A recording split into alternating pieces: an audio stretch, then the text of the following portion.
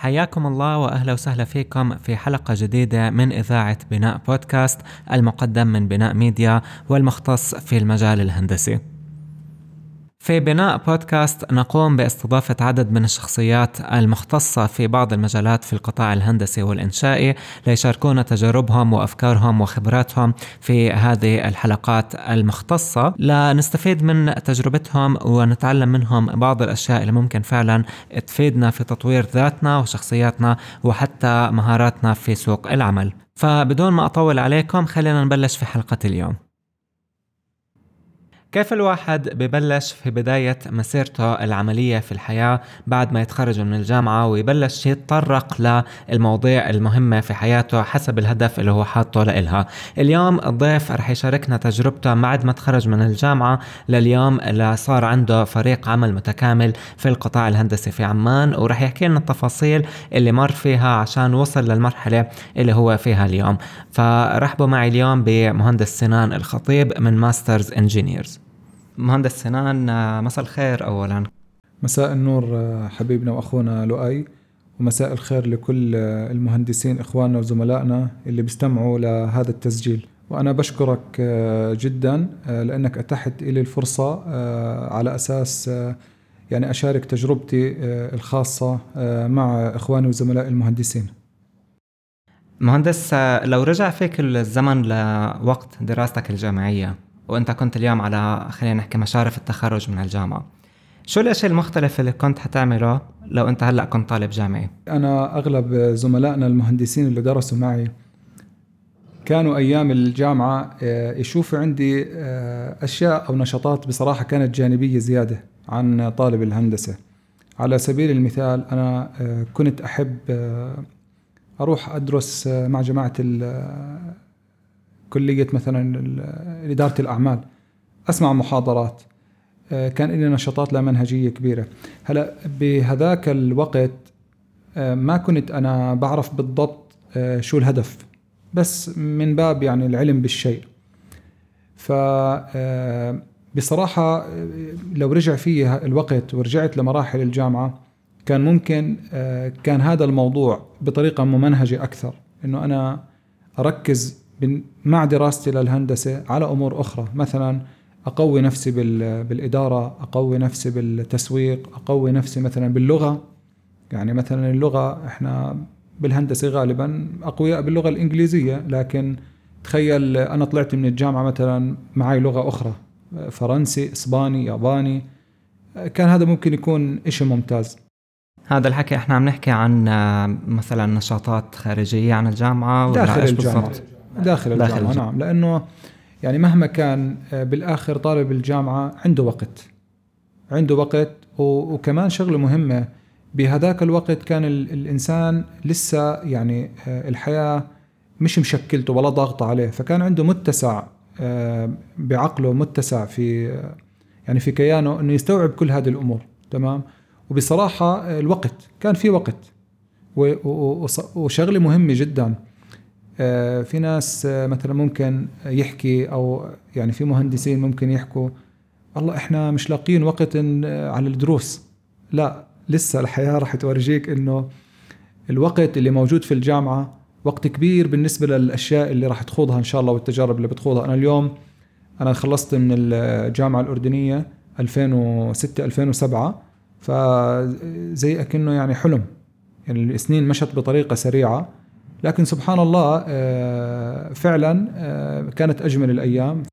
هلا بشكل عام الطالب الجامعي يعني بيكون، وخاصة في عصرنا الحالي، بيكون شوي متشتت في عدد من المجالات. يعني هو مثلا بيكون دارس تخصص هندسي معين، بس بتشوف مثلا لأنه على مقدرة أنه يوصل على الإنترنت ويشوف المحتوى ويتعلم يعني بطريقته الخاصة، فبتشتت. حتى بتخرجوا من الجامعات ما بيكونوا عارفين هم شو بدهم فعليا بالحياة أو بمسيرته العملية أو بالمجمل العام بالمرحلة التالية ما بعد الجامعة.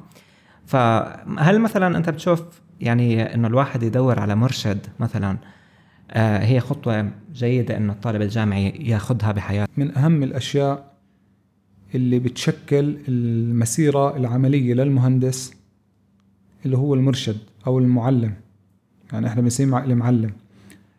وهنا بصراحة في إشكالية أو جدلية، إنه الشباب اللي بتخرجوا جديد أوكي هو مؤهل هندسيا أكيد، لأنه يعني الجامعة أهلته واجتاز كل الأشياء اللازمة ليأخذ لقب المهندس، لكن الواقع العملي الجامعة ما بتأهل المهندس للواقع العملي، ليس فنيا، لأنه في جوانب بالعمل ما لها علاقة بالجانب الفني، لها علاقة بخبرات متراكمة بتمر بالتدريج وليست وصفة يعني بتجدها بالكتب، وليست على سبيل المثال إشي بتحصله بيوم أو يومين.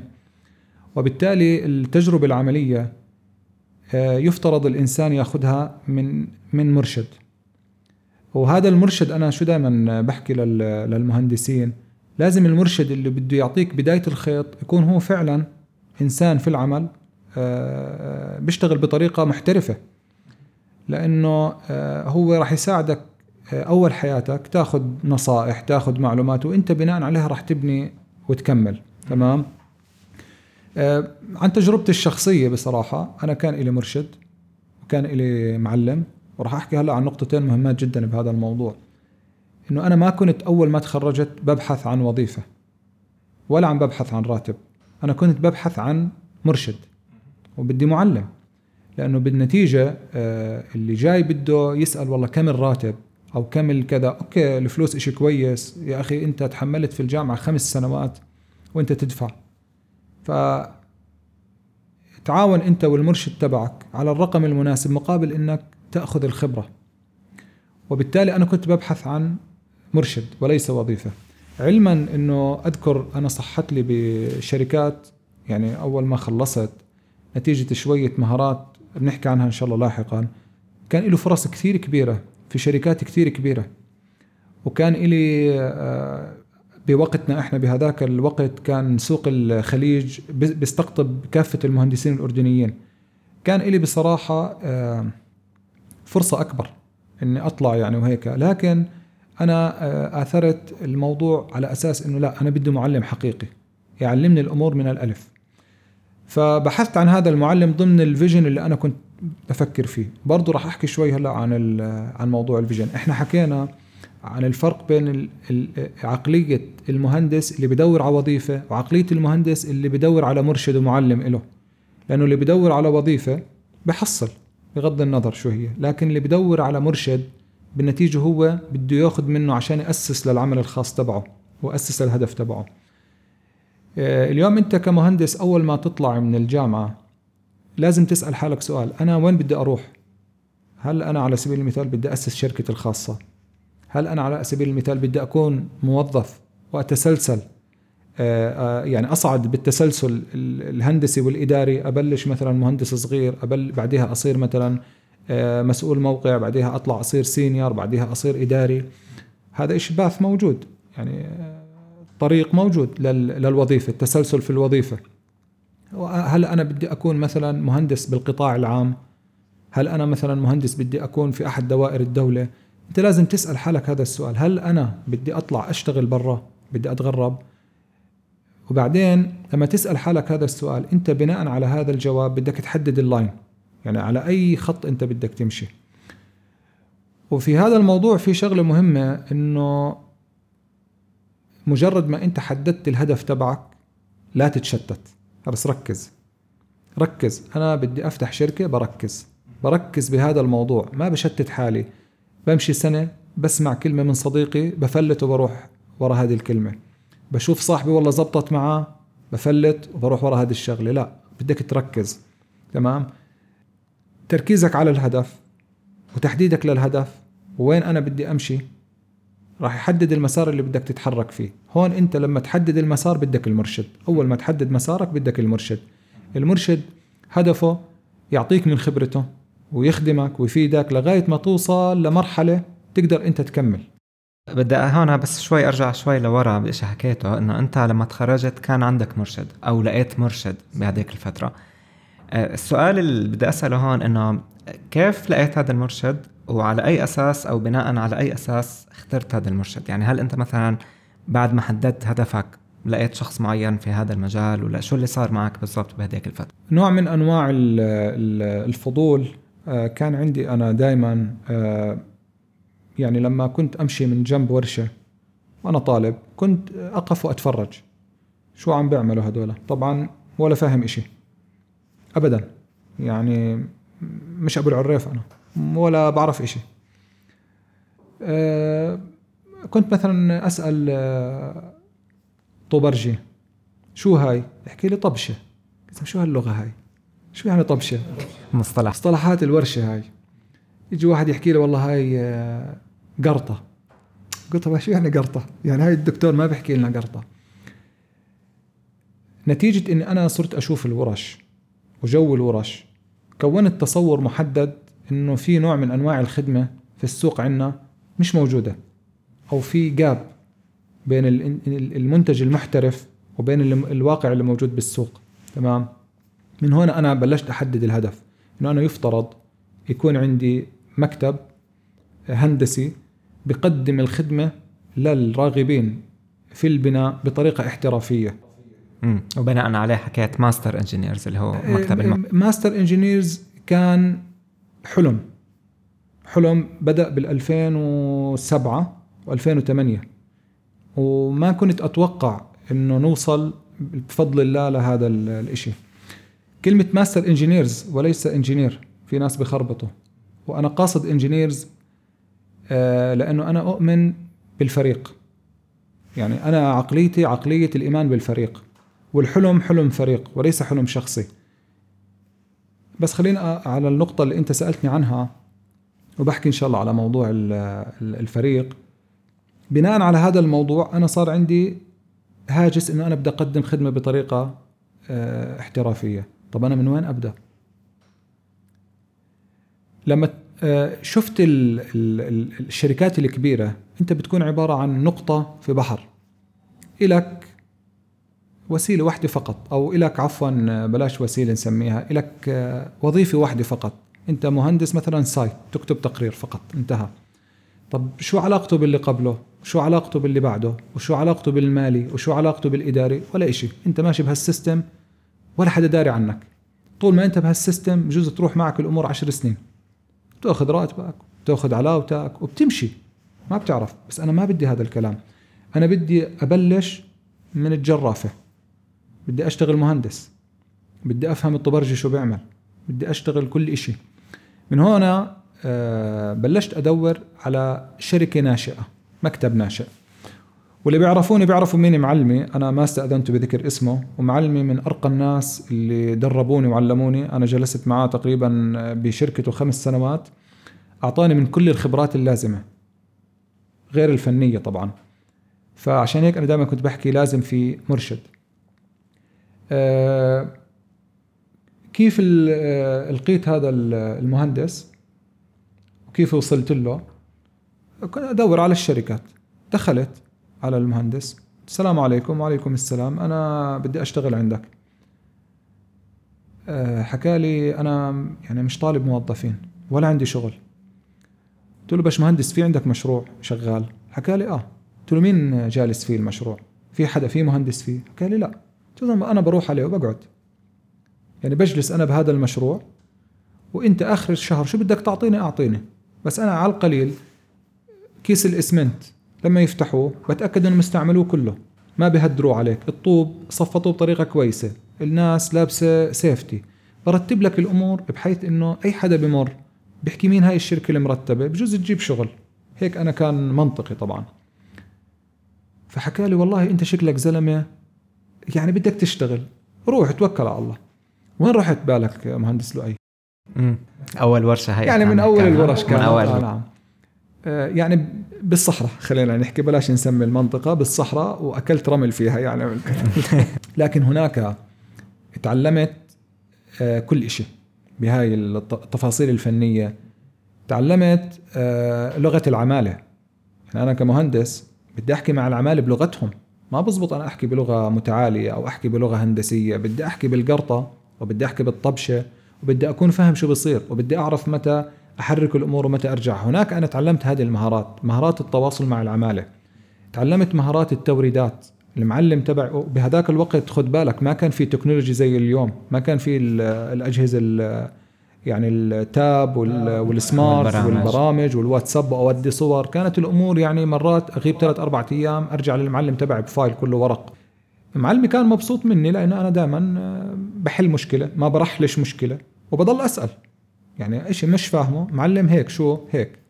علمني أشتغل مثلا على الإكسل. راح تستغرب أنت مهندس لؤي إنه أنا طلعت من الكلية من الجامعة يعني ما مهندس مش كثير عندي مهارات إكسل.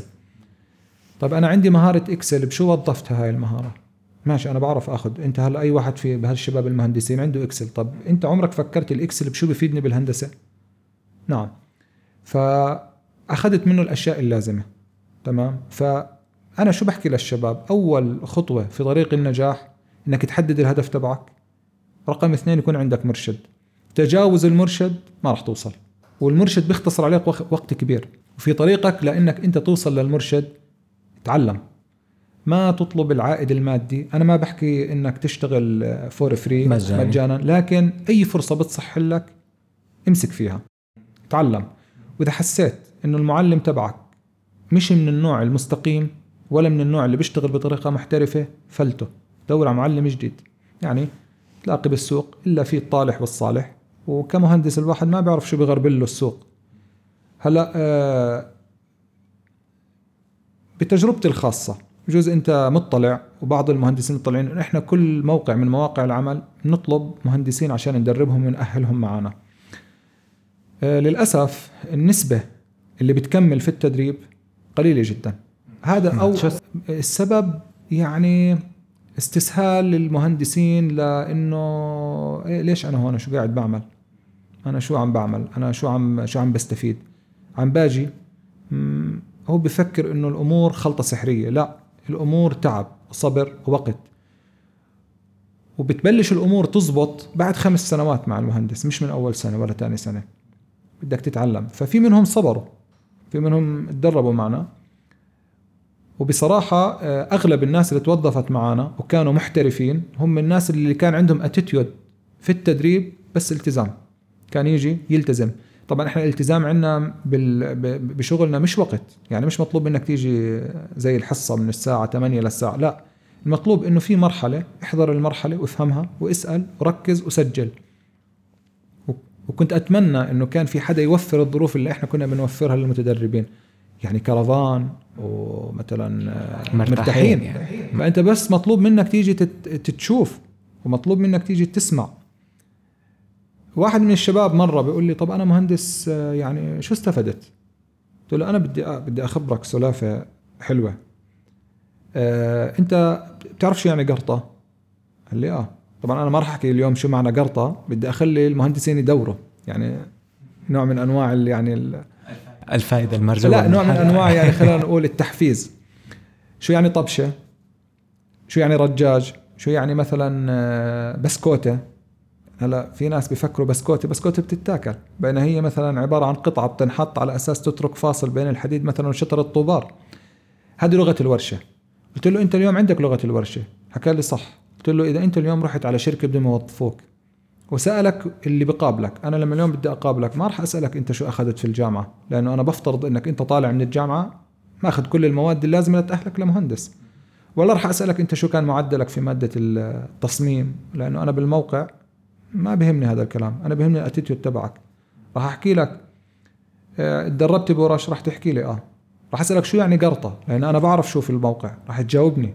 راح أسألك مثلا صارت هاي الكيس كيف بتجاوب، صار هيك شو بتعمل. الاتصال البصري الفيجوال، إنه أنا أسمع بكلمة قرطة وأشوفها بعيني وأشوفها كيف بتركب وأشوف الطبشة وأشوفها كيف ركبت وأفهم كيف العامل حملها وأفهم كيف شتر الطوبار تركب وكيف الطبرجية عملوه وكيف دقوا المسامير. هذا الكونكشن والفيجوال اللي صار، هذه خبرة بتأهلك إنك أنت تكون مميز جدا عن من اللي ما شاف هذا الكلام. وبالتالي في أي مقابلة عمل إذا أنا اليوم بدي أوظف يعني مهندس حديث تخرج، أي حدا بيجي بفهم لغة الورشة هو هذا جيبوه، إله عندي أفضلية عن اللي ما شاف الورشة. ولا فهم كيف سياخ الحديد طالعة، ولا فهم كيف يمشي بين الحديد. هذا الاتيتيود للأسف المهندسين ما بيشوفوه. تمام. وهذا مهم جدا، مهم جدا جدا في موضوع يعني انك تبلش. فحكينا الهدف وحكينا المرشد. نعم. هل في إشي تاني خلال هاي التجربة اللي مريت فيها ممكن نضيفه على هذا الموضوع؟ يعني هلأ هون وأنا عم بشتغل، تمام، بالسنة الثالثة أو الرابعة للشغل، تمام. هلأ بلشت أنا تتوضح عندي معالم الطريق إنه أنا بدي أعمل شركة. طيب أنا يا جماعة الخير لا معي مصاري، يعني مثلا أنا ما معي دنانير أروح والله أجيب مستشار يحكي لي كيف أعمل الشركة، ولا مثلا. فشو اللي صار؟ اللي صار هنا إنه كان أنا مطلوب مني بهاي اللحظة إنه أنا أفهم كيف الشركات تبنى. لو تيجي اليوم أنت تسأل أي مهندس عندك فكرة كيف الشركة بتنعمل، شو يعني كوربوريشن؟ طب شو بتفرق الكوربوريشن عن مثلا المؤسسة الفردية؟ طب شو النظام اللي هون وشو النظام اللي هون؟ لا، الأغلب راح يقول لا إلا اللي ديب بهذا اللي فاته في الموضوع. فتخيل أنا بعد 3 أو 4 سنوات من العمل لا بلشت أقرأ عن كيف تأسس شركة، وهي طلعت عبارة عن مادة 101 أو 102 في كلية الإدارة. انتبه. فأنا لو كنت في الجامعة عندي هذا التصور كان أنا مسكت هالكتاب قرأته زي ما بقرأ قصة. وخلال مسيرتي العملية كان صار الفكر اللي عندي أوعى. لكن أنا وانت وصلت لهذا الاستنتاج بهذيك اللحظة. وهون دور المرشد. لما جيت أقول له أنا والله بدي أعمل شركة، شو النصائح؟ أعطاني. مهم جدا أنت برضو المعلم يكون بعطي، لأنه في معلمين ما بعطوا. قال لي بتعمل هيك وبتسوي هيك وكذا. تمام. فرقم 2 المهارات. هاي بدي أحكي عنها، هاي شغلة مهمة جدا. اللي هو في فرق بين اكتساب المهارة وتوظيف المهارة. اليوم كثير من مهندسينا وحبايبنا وإخواننا بيطلع على السوق ببلش ياخذ دورات عن جنبه طرف، بعبي السي في، كل السي في دورات، دورة اكس، دورة واي، دورة مش عارف شو. طب يا أخي أنت هذه الدورات ليش أخذتها؟ أنت أخذتها عشان تحطها بالسي في عشان تتوظف عليها، ولا أخذت الدورة عشان توظفها لصالحك؟ هنا بفرق. طبعا ما بعرف إذا واضح الفرق بين إنك أنت وضح لنا. يعني مثلا اليوم أنا رحت أخذت دورة على الإكسل حساب كميات. طيب إيش عملت فيها هاي الدورة؟ حطيتها بالسي في. طب إذا ما حدا اتصل علي بتضل الدورة يعني بالسي في. صحيح. والواحد بنساها كمان يعني إذا ما ماشي. طيب كيف أستعملها؟ إذا أنا بحاجة إن أوظف هاي كويس. اليوم حبيبنا لؤي بهذاك الوقت أنا عندي مهارات منيحة وعندي دورات منيحة. فسألت حالي هذا السؤال، طب أنا عندي هاي الدورة، طب شو بعمل فيها أنا؟ ولا إشي. طب كيف ممكن أستفيد منها؟ هون دخل على الخط إشي مهم جدا اسمه التسويق. يعني أنا بدي أسوق نفسي. أنا عندي مهارة يا جماعة الخير. المهندس بيسوق نفسه بمهارته بالسي في، وهاي أضعف طرق التسويق. إنه أنا والله يا جماعة الخير عندي بالسي في إنه أنا زلمة بحسب كميات. بينما لو في مهندس ثاني عنده أسلوب أدفانس في موضوع أو متطور شوي في موضوع التسويق، بوقتنا كان عمل كرت وكتب عليه حاسب كميات فريلانس، اللي هي العلامات التجارية أو البيرسونال براند، العلامة التجارية الشخصية. يعني لا حبيبنا لأي هون الفكرة إنه أنا عندي مهارة حساب كميات بس أنا مش موظفها. أنا عشان أوظفها في طريقة الوصول للناس. أيام زمان كان في أسواق، سوق الذهب بتروح بتلاقي كل محلات الذهب موجودة بنفس المكان. سوق هلأ اليوم التسويق له طرق كثيرة. فوصل عقلي أنا إنه أنا لازم أكون عندي طرق للتسويق. أنا عندي مهارات، عندي مهارة الورشة، عندي مهارة أحكي مع العمالة، عندي مهارة إنه إدارية نتيجة أنا تعلمت من المرشد تبعي. طب بعدين كيف بدي أوصل هاي المهارة للناس؟ بدي أكتب على السي في؟ لا، بدي ماركت، بدي حد يسوق هذه المهارة. طب أنا ما معي فلوس زي أي مهندس. أنا بديت هي دائما المشكلة لا أبدا، عمرها ما كانت المشكلة بالفلوس. أنا بديت من دينار، فعلا من دينار. وبديش أبالغ إنه أنا اتدينت من أصدقائي، يعني من كم شاب من أصدقائنا عشان أنا أبدأ هذه الفكرة أو الحلم. أبدا مش بالفلوس حبيبنا لؤي، عمره ما كانت الفلوس هي اللي بتعمل البزنس بيجيب فلوس، لكن الطريقة. فأنا كان ببالي إنه والله بدي تسويق. طب من وين؟ أنا ما معي فلوس، إذن شو لازم أعمل؟ لازم أتعلم تسويق. فبلشت أقرأ بالتسويق، مبادئ التسويق الأساسية. كم مهندس اليوم فتح كتاب ماركتينج أو 101 بالتسويق أو 102 أو يعني أساسية قرأ؟ قليل جدا. يقول لك هذا شو بدنا بهالحكي؟ لا، مهم جدا. اليوم أنا راح أحكي لك ليش. أعطيك مثال بسيط جدا. أنا كحاسب كميات بعرف أستعمل الإكسل، بعرف أطلع كميات. إذا أنا مهندس كهرباء بطلع كميات الأبريز وبحسبها، بطلع كميات الأسلاك وبحسبها. إذا أنا مهندس مدني بطلع الحديد والكونكريت والطابوق أو الطوب. إذا أنا مهندس ميكانيك بطلع البايب، بطلع الفلترابات، يعني المناهل بحسب. تمام. طب أنا حسبت، أنا عندي هاي المهارة، وأنا في الورشة كنت تدربت وكان إلي معلم، وبعرف كيف الميثود اوف ستيتمنت. مهم إنه أنت تكون وأنت بتحسب عينك شايفة شو اللي بتحسبه، إذا مش شايفة ما راح تعرف. عشان هيك دائما حاسبين الكميات اللي بالمواقع واللي دخلوا بالتفاصيل بيكونوا أدق جدا من اللي أخذوا الدورات وما نزلوا على المواقع. اليوم أنا كحدا معي هذه مهارة الحساب الكميات، بدي أسوق نفسي. أبسط طريقة للتسويق، أنا أجيب كرت صغير من أي مطبعة ب10 دنانير، 1000 كرت، أكتب عليها سنان الخطيب مهندس حاسب كميات، رقم تليفوني، وأروح على كل مكاتب الأردن وأحطها. أضعف الإيمان. كم مهندس عمل هاي النقطة؟ أضعف الإيمان. ألف على المكاتب أحط هاي الشغلة. راح يقول إذا معقول يعني يرن علي؟ معقول، لأنه في يوم من الأيام أنا عندي في المكتب حاسب كميات أو 2، صار عنا ضغط شديد، overload. بالتالي أنا مين عنا هاي هاي يجيبوا هاي حاسب، خلينا نجربه. بجربك مرة، إذا كنت حقيقة شاطر بعتمدك، تاخد شغل. إذا اعتمدتك 6-7 مرات انتهى، بصير أبني معك شغل. هاي طريقة إنه أنا سوقت المهارة. هلأ أرجع أركز، إحنا حكينا مثال على القاعدة الرئيسية، القاعدة اللي هي بتقول اكتساب المهارة إشي وتوظيف المهارة إشي آخر. فمهم جدا المهندس دائما يفكر كيف يوظف المهارات اللي بيملكها. والمهندس حديث التخرج عنده مهارات كثير كبيرة. مهارة التحليل هاي مهارة لا يتقنها الجميع إلا المهندس. يعني مهارة الربط، إنه بربط الأمور ببعض. مهارة الماثماتكس الرياضيات، مهارة الهندسة، ليفل معين من الذكاء، هذه مهارات مكتسبة. طب شو كيف وظفتها؟ شغلة الفريق حبيبنا لؤي. لو أنا كان عندي حدا شاطر في التسويق، كان عندي حدا شاطر بالإدارة، وكان عندي حدا شاطر مثلا بالمفاوضات، وكان عندي حدا شاطر بكذا وكذا وكذا، الحلم مع الفريق بيكون أسرع كثير من الحلم الفردي. وبالتالي أنا كان أحد أهدافي الرئيسية بأسرع وقت أبني الفريق. بأسرع وقت كان لازم أبني فريق، يكون جنبي مهندس معماري محترف، مهندس مدني محترف، مهندس كهرباء محترف، مسوق محترف، مفاوض محترف، مبيعات محترف، مرشد محترف. فبلشت أنا أبني هذا الفريق وأحلم بالفريق.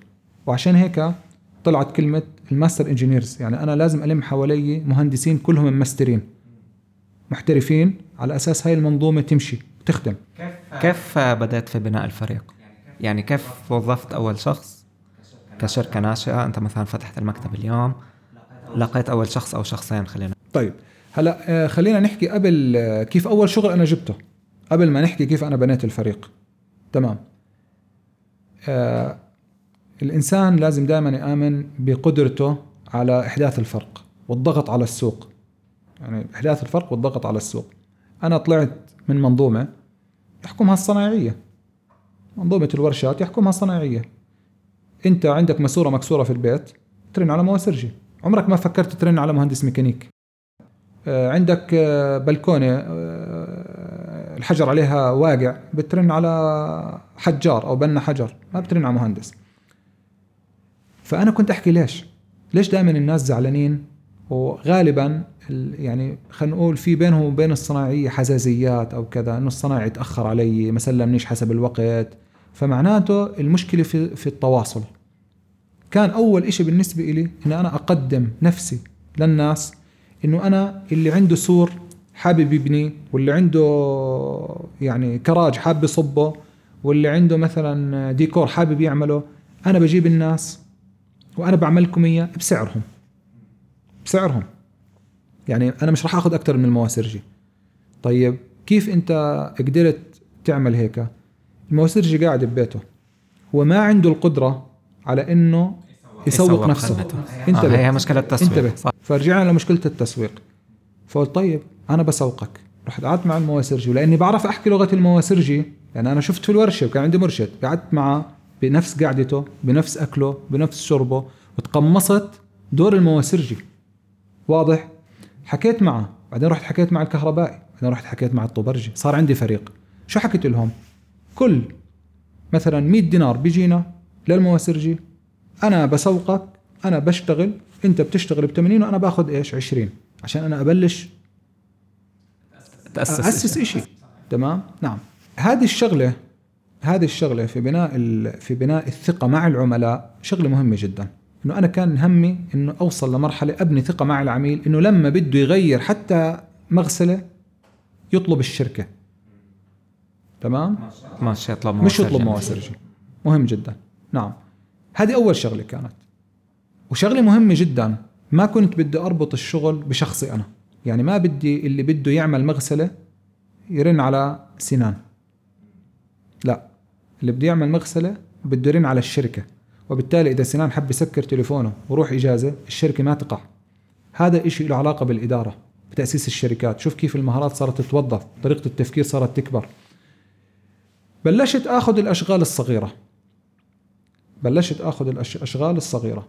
خلال العمل اكتشفت إنه في جاب كبير برضه بالريفرنسز، المراجع، المخططات.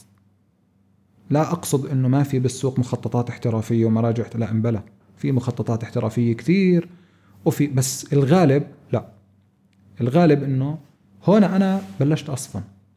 طب يا جماعة الخير، افرض أنا والمالك اختلفنا على مواصفة بلاط، مين اللي بدي يحدد مواصفة البلاط؟ مفروض في إيش مرجع يعني. كويس. هلا لو جينا اليوم إحنا مسكنا هذه المخططات، في مخططات بصراحة بتعطيك حتى العلاقة تاعت المراي بالملي، يعني قديش هم يعني محترفين. في مخططات بدك منسوب العقد ما بتلاقي، وأنا صادق، يعني بتلاقي في المخططات هيك وبتلاقي هيك، يعني إشي روعة. هنا بلشت أحكي طيب إحنا إذا بدنا نشتغل يفترض يكون في مرجع واضح. هنا نشأت فكرة المكتب الهندسي والمراجع الواضحة، وكيف أنا بدي أشتغل يعني على هذا. هنا بلشت فكرة الفريق حبيبنا لؤي، لأنه هنا أنا فهمت إنه أنا مستحيل أكون مهندس مدني وإنشائي ومعماري وكهرباء وميكانيك ورسام وأوتوكاد وكميات. لا، نوع ما بق... لا لن أستطيع ذلك. والأهم إنه شغلة الفريلانس، إنه أنا أروح أربط من هون، ما راح يكون في كوردينيشن، مستحيل. قد ما أنت حاولت راح يصير في مشاكل، هذه المشاكل راح تنعكس، راح تدمر المنظومة اللي أنا بحاول أبنيها. وبالتالي أنا قلت لا، راح أبلش إن هاوس، أو بمعنى إنه أبني السيستم من البداية. وكان هدفي بهديك اللحظة، أنا زلمة ما معي فلوس، يعني فعلا ما معي. مين اللي بدي آمن بالفكرة؟ أحكي مع مهندسين معماريين، مهندسات معماريات، مهندسين مدنيين. الأشخاص اللي آمنوا بفكرتي هم الآن شركائي، واللي إحنا بنينا المنظومة، وإن شاء الله المنظومة للأمام يعني في إلها يعني أشياء ممتازة. نعم، هذا عن تجربتي الشخصية. فآمنوا معي في هذا الموضوع. كانت تيجي مثلا يجي حدا بده يبلش يشتغل، نعمل له مخطط ونبلش نعمل له أشياء احترافية. وأغلب مشكلة الناس الغير مهندسين هو مش قادر يتصور إيش آخر الشغل تبعه، من ناحية مثلا معمارية، من ناحية إنشائية، ومن ناحية كوست وايز. وهنا بلشنا، عرفت كيف لؤي، نأسس لطريقة العمل، أو بنسميها بالإنجليش بيحكوا له البزنس موديل. يعني أنا بأي بزنس موديل بدي أشتغل، وكيف أنا بدي أنطلق للسوق. هنا كانت بداية تشكل الفريق وبداية الفكرة. والبزنس موديل اللي انبنى ما انبنى باي شانس، انبنى نتيجة دراسة حاجة السوق. دراسة حاجة السوق ترى بدها إحصاء، بدك واحد يكون متخصص بالإحصاء، بدها معلومات، بدها واحد فاهم شو الجابس اللي موجودة. يعني تعال مثلا عد لي 20 زبون في السوق الأردني بنى بيت وطلع عنده مشاكل، وكم مشكلة وشو نوع المشكلة، حدا حلل كمهندس إجا سمع. مهندس بيجي بيحكي أنا كيف بدي أعمل عمود، هذا مطلوب منك فني. لكن أنت إذا بدك تفكر بعقلية المهندس اللي بده يعمل شركة، بدك تشوف شو مشاكل الناس وتسكرها. مشكلته الزبون إنه طلع عنده عمود مش بمحله، طلع جوا منور. ليش؟ لأنه والله المخطط الإنشائي مش راكب على المعماري. بدك تنتبه لهاي النقطة وأنت بتشتغل. مشكلته إنه عنده تسريب بالبير ليك، معناته بدك تنتبه لهاي النقطة. فكل ما أنت انتبهت لهذا الجابس وسكرته، تبني البزنس موديل تابعك بطريقة بشكل أمتن. تمام. هلا أنت يعني اليوم إذا كان في مستمع لهاي الحلقة عم بفكر يبلش شركته الخاصة أو مكتبه الخاص سواء هندسة أو في أي مجال تاني، هل تعتقد إنه خلق فرصة العمل لمشروع معين أو إيجاد الحاجة أول، ولا الفريق إنه يتأسس أو لا؟ أنا من جماعة إنه أول إشي بلاقي مرشد، بفهم اللي عم بصير، بلاقي فرصة بجرب فيها وبناء عليها ببلش أتوسع، وليس بالعكس. يعني طبعا هذه مدارس بطرق الإدارة وبالتفكير، لكن أنا عن تجربة بالسوق تبعنا. أنا ما عم بحكي عن برا بيجوا بيعملوا انفراستراكشر وبيبنوا السيستم وبيعملوا شركة. لا، أنت هنا فوت، لأنه شوف إحنا هنا مش زي أنظمة البنك واضحة من 300 سنة، أنظمة واضحة، لوائح واضحة. لا، أنت هنا عبارة عم تتعامل مع كيسز مختلف كل يوم، عم بتحرك بشكل. يعني أنت ما في بيت بيشبه أخوه، ما في رغبات زبون تشبه رغبات زبون آخر. تمام. وبالتالي أنا شو بحكي الواحد ببلش بأول خطوة، يتعلم، يفهم لغة الورشة، يشوف الأمور، بعدين بيطلع ببلش يجرب. طبعا أنا عم بحكي بخلفية إدارة المشاريع، لأن أنا فعليا أنا بشتغل إدارة مشاريع. هلأ إذا أنا عم بشتغل بالتصميم أو إذا أنا عم بشتغل بيكون الكونسبت بطريقة أخرى، لكن بنفس المبدأ الأساسي. نعم. يعني بروح بتدرب بمكتب تصميم، وأنا بتدرب بمكتب التصميم بفهم لغة التصميم وبفهم كل الكيز أو المفاتيح تاعت التصميم، وبفهم شو حاجات الزبائن. بعدين أنا ببلش أسوق لنفسي. إذا أنا بدي أفتح مكتب على قدي، ما بفتح مكتب، ببلشش أنا والله مثلا بالبوليفارد، ببلش بمكتب صغير، ببلش أسوق نفسي، ببلش أدخل، ببلش أحكي مع المجتمع اللي حوالي، أخوي، ابن عمي، أنا ترى ببني، أنا بعمل مخطط، بعمل لك مخطط، إذا حابب تبني مثلا طابق، حابب تبني غرفة، ببلش أشتغل هيك، بسوق نفسي. التسويق مهم ترى لؤي. 10 دنانير معك، أنا شخصيا 6 للتسويق و4 على الباقي الأمور. التسويق مهم جدا. والتسويق بالشغل تبعنا مش تسويق اعتباطي. يعني أنت هون ما بتسوق سحارة بندورة اللي والله الواحد بروح بيشتريها وبيمشي، طلعت مش كويسة بيمشيها. لا، أنت عم بتسوق خدمة على أعلى مستوى، وبتسوق برودكت مرات بيصل 200,000 و300,000 دينار. فأنت بدك تكون محترف جدا. طبعا أنت أحد الناس المطلع على يعني أنت، يعني أنا بشكرك على طريقة التوثيق المرئي اللي بتقدمها للتصوير وللكذا، لأن هي إشي بيخدمنا.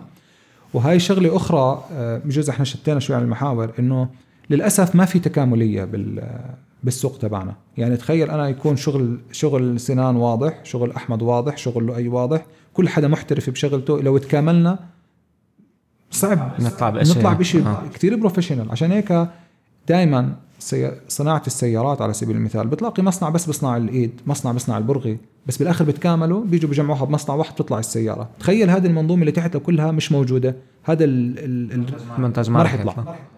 فالتسويق إشي كتير كان إشي كتير مهم. فأنا حبيبنا لا، ما بشوف إنه أنت تبني المؤسسة الكبيرة وتحط الأنظمة وكذا بعدين تبلش تدور على شغل. هاي طريقة كيف بتصير إذا أنت عندك علاقات بالسوق عمرها فوق 20 سنة أو 15، خلاص أنت عندك العلاقات والناس بتجيك على اسمك، معروف فلان سبيشاليست عفوا، يعني متخصص. بمعنى أنت متخصص مثلا في تدعيم العقدات، أو متخصص مثلا في تصميم الكانتليفر، أو متخصص على سبيل المثال بالهاي فولتج، أو متخصص مثلا ببرك الانفينيتي اللي تحتيها شلال وفوقها نافورة مرفوعة مش عارف شو. يعني مش أي مهندس ميكانيك، أو متخصص بتكييف التريفل فوليوم مع وجود بركة، مع وجود ضباب، مع وجود أسطح قزاز، مع درجة حرارة 0 برا. كيسز مش أي حدا بيحله. إذا أنت زلمة كثير متخصص، هذا طبعا كونسبت مختلف عن الكونسبت تبعي، إنه أنا كنت بحلم أعمل ماستر وهيك. في ناس بتشتغلوا سبيشالست، خلص أنا بدي أكون متخصص، بتخصص مثلا بإشي واحد. بعدين كل الأردن أو كل الريجن بيعرف المتخصصين 4-5، أنت واحد من ال5 اللي راح يأخذ الشير ماركت اللي هو رقم 1. يعني الشير ماركت 1 راح يتوزع على 5 أو 6 أشخاص، أو يعني الجزء الكامل على هالأشخاص هذولا. هون سيدي العزيز ابني هذه الشركة واعمل السيستم اللي بدك، الناس راح تيجي على اسمك. لكن أنت بداية حياتك ما حدا بيعرفك، ولا حدا بيعرف أنت شو بتعمل، ولا عندك أي هيستوري. تروح تتدين 10,000 ليرة من البنك أو ولا من جيرانكو وتبلش مشكلة. فببلش الشغل الصغير، وشوي شوي بفوت في كل مشاكل الشغل، وبوقع خسرت كثير لأي كثير، خسرت أرقام مش منطقية، خسرت كثير بحياتي، وكثير وقعت، وكثير صحيت، ويعني أكلت كفوف من الشغل. أنا بحب أحكي حتى باللهجة البسيطة، أكلت كفوف زهقت بهذا الشغل، وكل مطب أكبر من أخوه. لكن هذه المطبات كل مطب أنت بتنزل فيه بتطلع منه أقوى. نعم. وبالتالي والله وأنا بمشي طلعت لي هاي المشكلة، المرة الجاية بتعلم منها. فبضل أسكر بالسيستم تبعي لأوصل للإشي المحترف. خلينا نحكي شوي أكتر عن موضوع التسويق، لأنه بحس أنه هو سواء للشخص أو للشركة فعلا زي ما حكيت من أهم الأساسيات والقواعد اللي لازم تنبنى وينشغل عليها بشكل منيح. صحيح.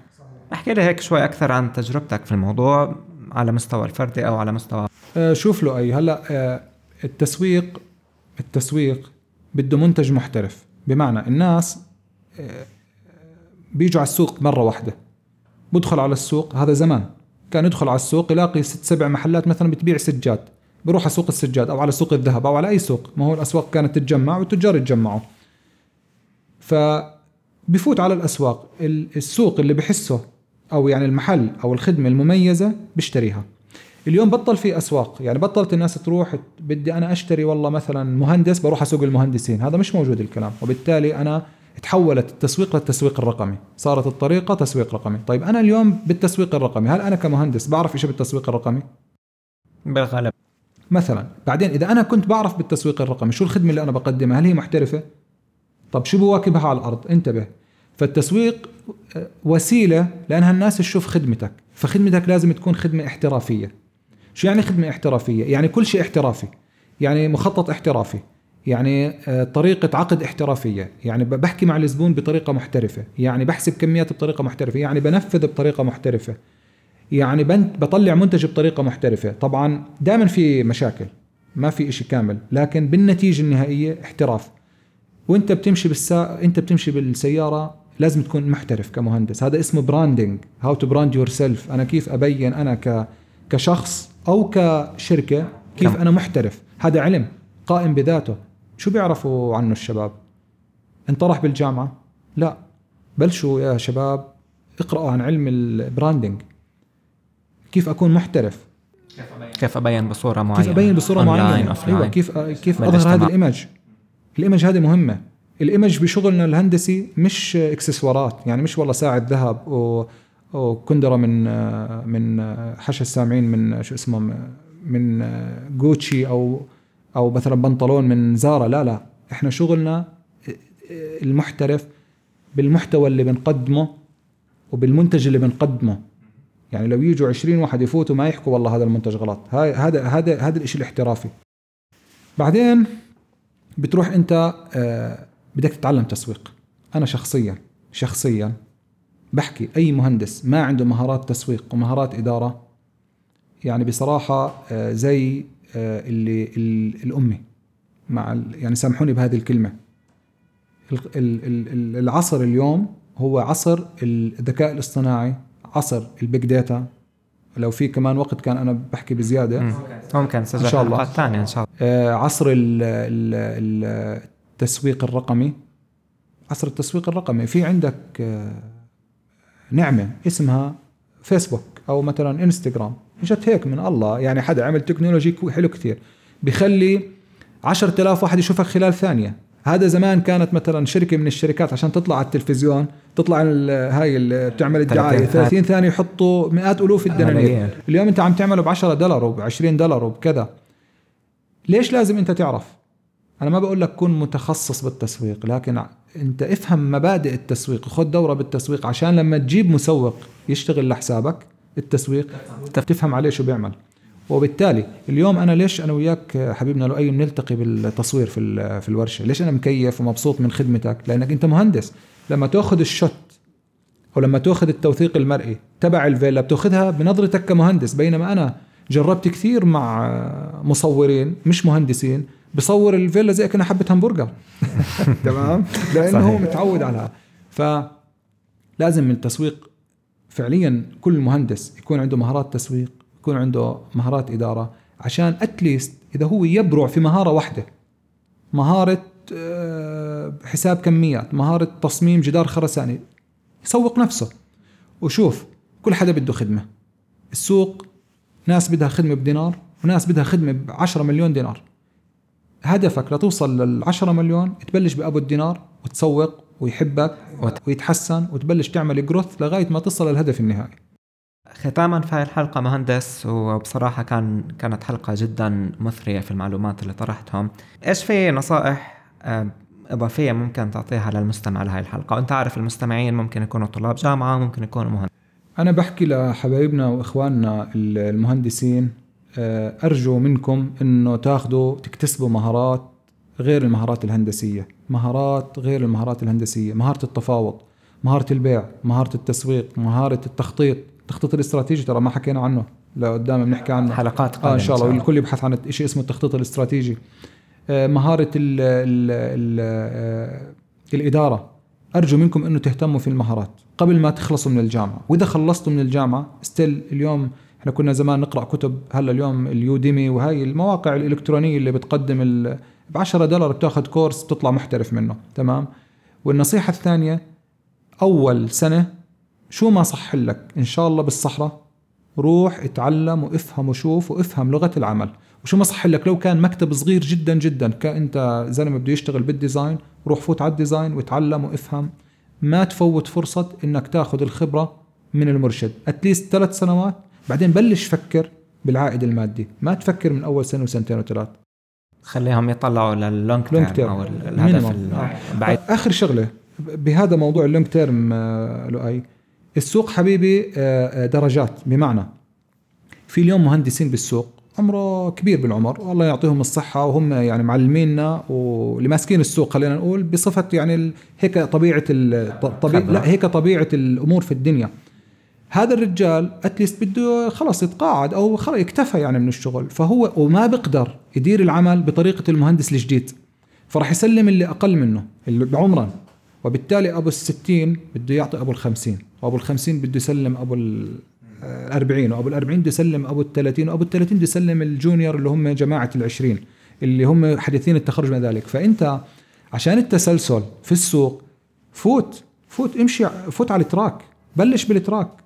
بعد شوية بيمشي الوقت 10 سنين ولا أنت بتكون من الناس اللي بالبلد لما أنا بدي شاب بالسينيور ليفل مين فلان جيبوه. فلازم المهندس بأي طريقة يفوت، بأي فرصة يمسك، بس عشان يفوت على التراك أو شو بسموه التراك، على الطريق. نعم الطريق للوصول للاحترافية إن شاء الله. 100%. مهندس شكرا كتير لوقتك، أجيان كانت حلقة جدا ممتازة.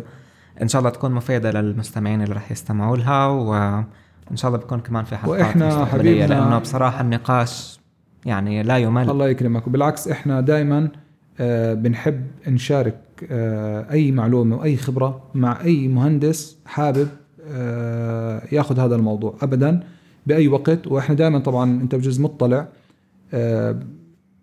التدريب عندنا موجود، وبنسعى برضو هاي كلمة برضو لكل أصحاب المكاتب اللي عاملين بالسوق الأردني، سواء مكاتب هندسية أو مكاتب مقاولات أو مكاتب شركات إسكان. أرجو إنكم أنتوا كل مشروع تحاولوا تدربوا فيه لو مهندس واحد، سواء ميكانيك سواء كهرباء. أول إشي لله. والشغل الثاني إنه هدول بكرة شركائنا بالسوق. اليوم المهندس زميلي، بس بعد 5 أو 10 أو 15 سنة هو شريكي بالسوق. إذا هو ما اشتغل بدز لي علاقة، وإذا أنا ما اشتغلت بدز له علاقة، وهكذا بنتكامل إن شاء الله. إن شاء الله. مهندس شكرا مرة تانية ألف شكر لك حبيبنا لؤي، وألف شكر للمستمعين. نراكم إن شاء الله في حلقة جديدة إن شاء الله. شكرا لاستماعكم لهذه الحلقة من بناء بودكاست، وإن شاء الله يكون الضيف اليوم قدم لكم معلومة أو معلومتين جداد، أو وسع لكم مدارككم في مجال الشغل اللي ذكره والتفاصيل اللي اتطرق لها في حديثه. إذا وصلتوا لهذه اللحظة من حلقتنا لليوم، بتمنى أنكم تشاركوها مع أصحابكم وزملائكم في الجامعة أو في العمل حسب أنتوا في أي مرحلة عمرية، عشان هم يستفيدوا زي ما استفدتوا أنتوا. ولا تنسوا أنه إحنا تقريبا كل أسبوعين ل3 أسابيع بننزل حلقة جديدة على منصات البودكاست، عشان تتابعوا وتشوفوا ضيفنا القادم شو ممكن يقدم لكم من فائدة مرجوة. شكرا مرة تانية لاستماعكم. كان معكم لؤي من بناء ميديا. بشوفكم في الحلقة الجاية.